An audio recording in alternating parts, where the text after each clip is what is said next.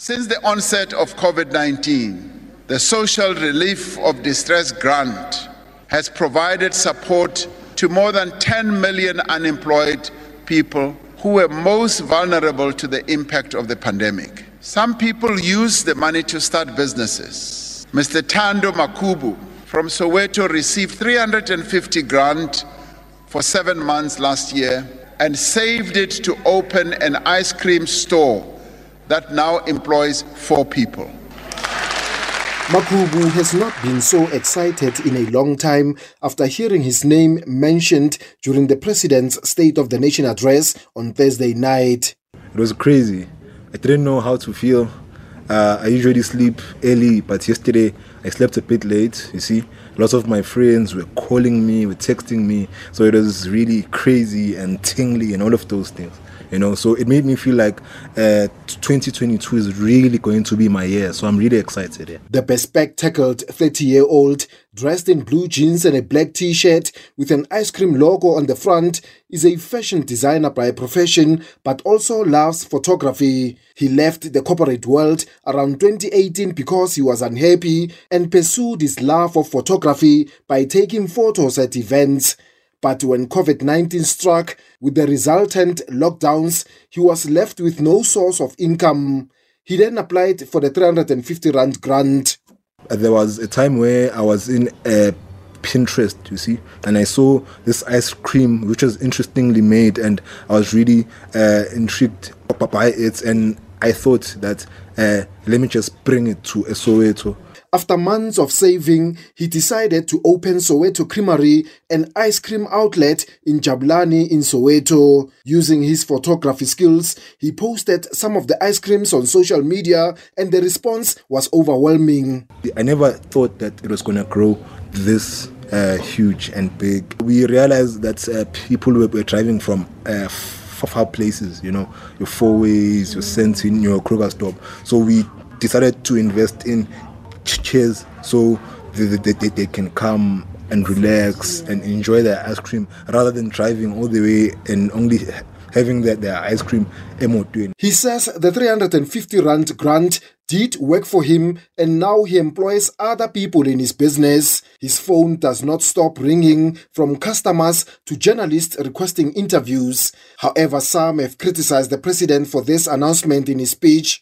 One of those is EFF leader Julius Malema. Why would a president come and announce that a person has opened an ice cream store?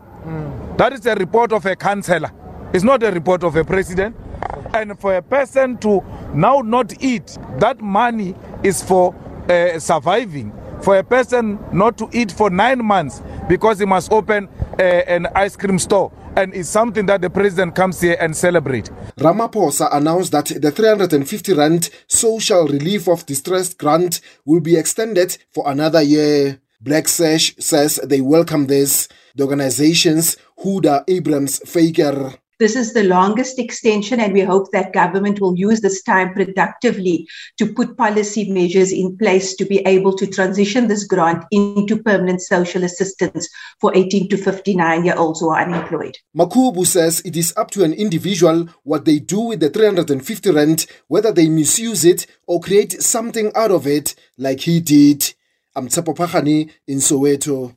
13 minutes to go before 7 o'clock. Now let's move the story along. And for more on this, we're joined on the line by Professor of Development Economics and a policy expert at the Nelson Mandela School of Governance at the University of Cape Town, Professor Alan Hirsch. Prof, good morning and welcome to the show. Good morning, Uda, and thanks for inviting me. I just want to go back to a very personalized example that I used this morning. My hometown of Atlantis was the hub of Atlantis diesel engines, Tedelex, Continental China, Rex Trueform, companies like 3M. Many of them foreign companies defying sanctions to manufacture here in South Africa. And I'm sure it, in a sense, legitimized a horrid system, political system. And I'm sure there would have been heavy incentives for those companies to be operating here. But they were mass employers in this country who fell away at the dawn of democracy. Your thoughts on whether we can really strike a balance in South Africa to bring investment back to become a manufacturing hub of Africa? Yes, we have gone through a very rough time. I think some of the factors were that the incentives, the very, very big incentives, were taken away because they were very costly to government. In some of those incentives, the cost per worker was more than the workers were even being paid, for example. But some industries have returned to Atlantis. I think the Hisense factory there is still running.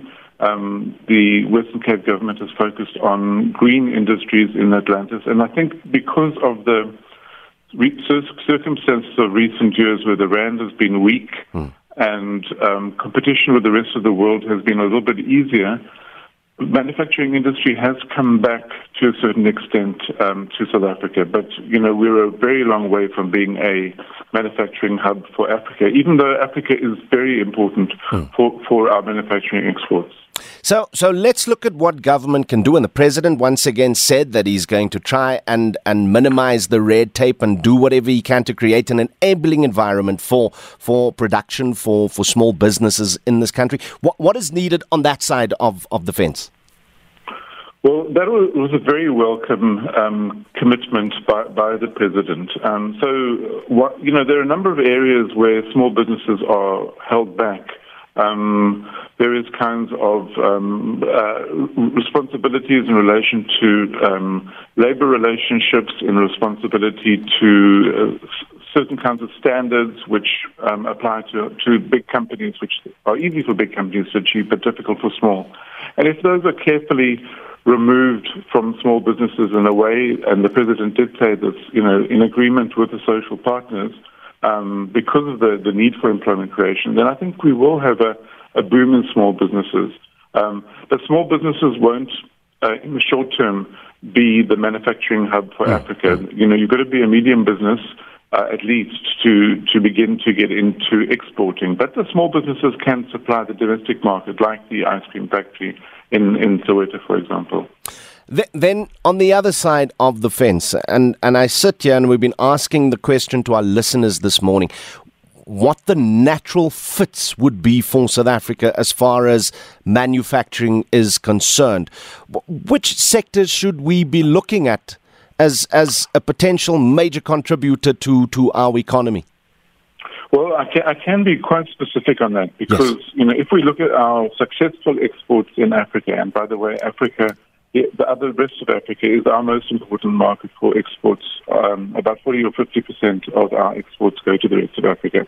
So the products are machinery and equipment, and that's very often for the kind of industries which we have and the rest of Africa also has, like mining and agriculture. So those kinds of machinery and equipment. Food.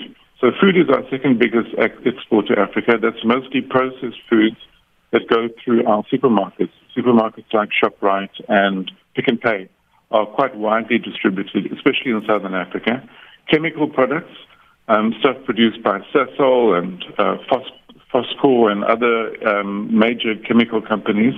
For example, again, fertilizer for agriculture is a very big export. Motor vehicles, that includes trucks and buses and especially bakkies. And a range of others, but also services. We shouldn't forget services. So things like banking, insurance, and architecture and engineering services. We supply quite a lot of that to Africa. So the things that we're already doing well are the things to begin to focus on, as we build up our manufacturing sector. Are there areas in your view that remain unexploited? Well, yes, I'm sure that there are. I think that there are a number of products which are... one example, the president mentioned clothing and footwear in his speech. He talked about the Fashini suit and the shoes. We don't export a lot of that at the moment, partly because we are not really cost competitive with, say, India and other parts of the world in those kinds of products. But if we have better skills and better equipment, and we do have strong capability in terms of fashion, we should be able to export a lot more of those more labor-intensive products like clothing to the rest of Africa as well, through our retail chains, which are quite strong in the rest of Africa. Now, let's look at, once again, that enabling environment. When the president talks about a new social compact, and his ambition is to have something in place within the next 100 days. Break it down for the average listener, what it is that the president is ambitiously announcing here. What does he want to do? I think that he's looking for a kind of a deal. I think that if he does agree to a long-term form of social relief of distress grant, he wants a commitment from Labour to agree to some flexibility in the labour market, especially for small and medium businesses. He wants business to make a commitment to investing in the kinds of products that we can export.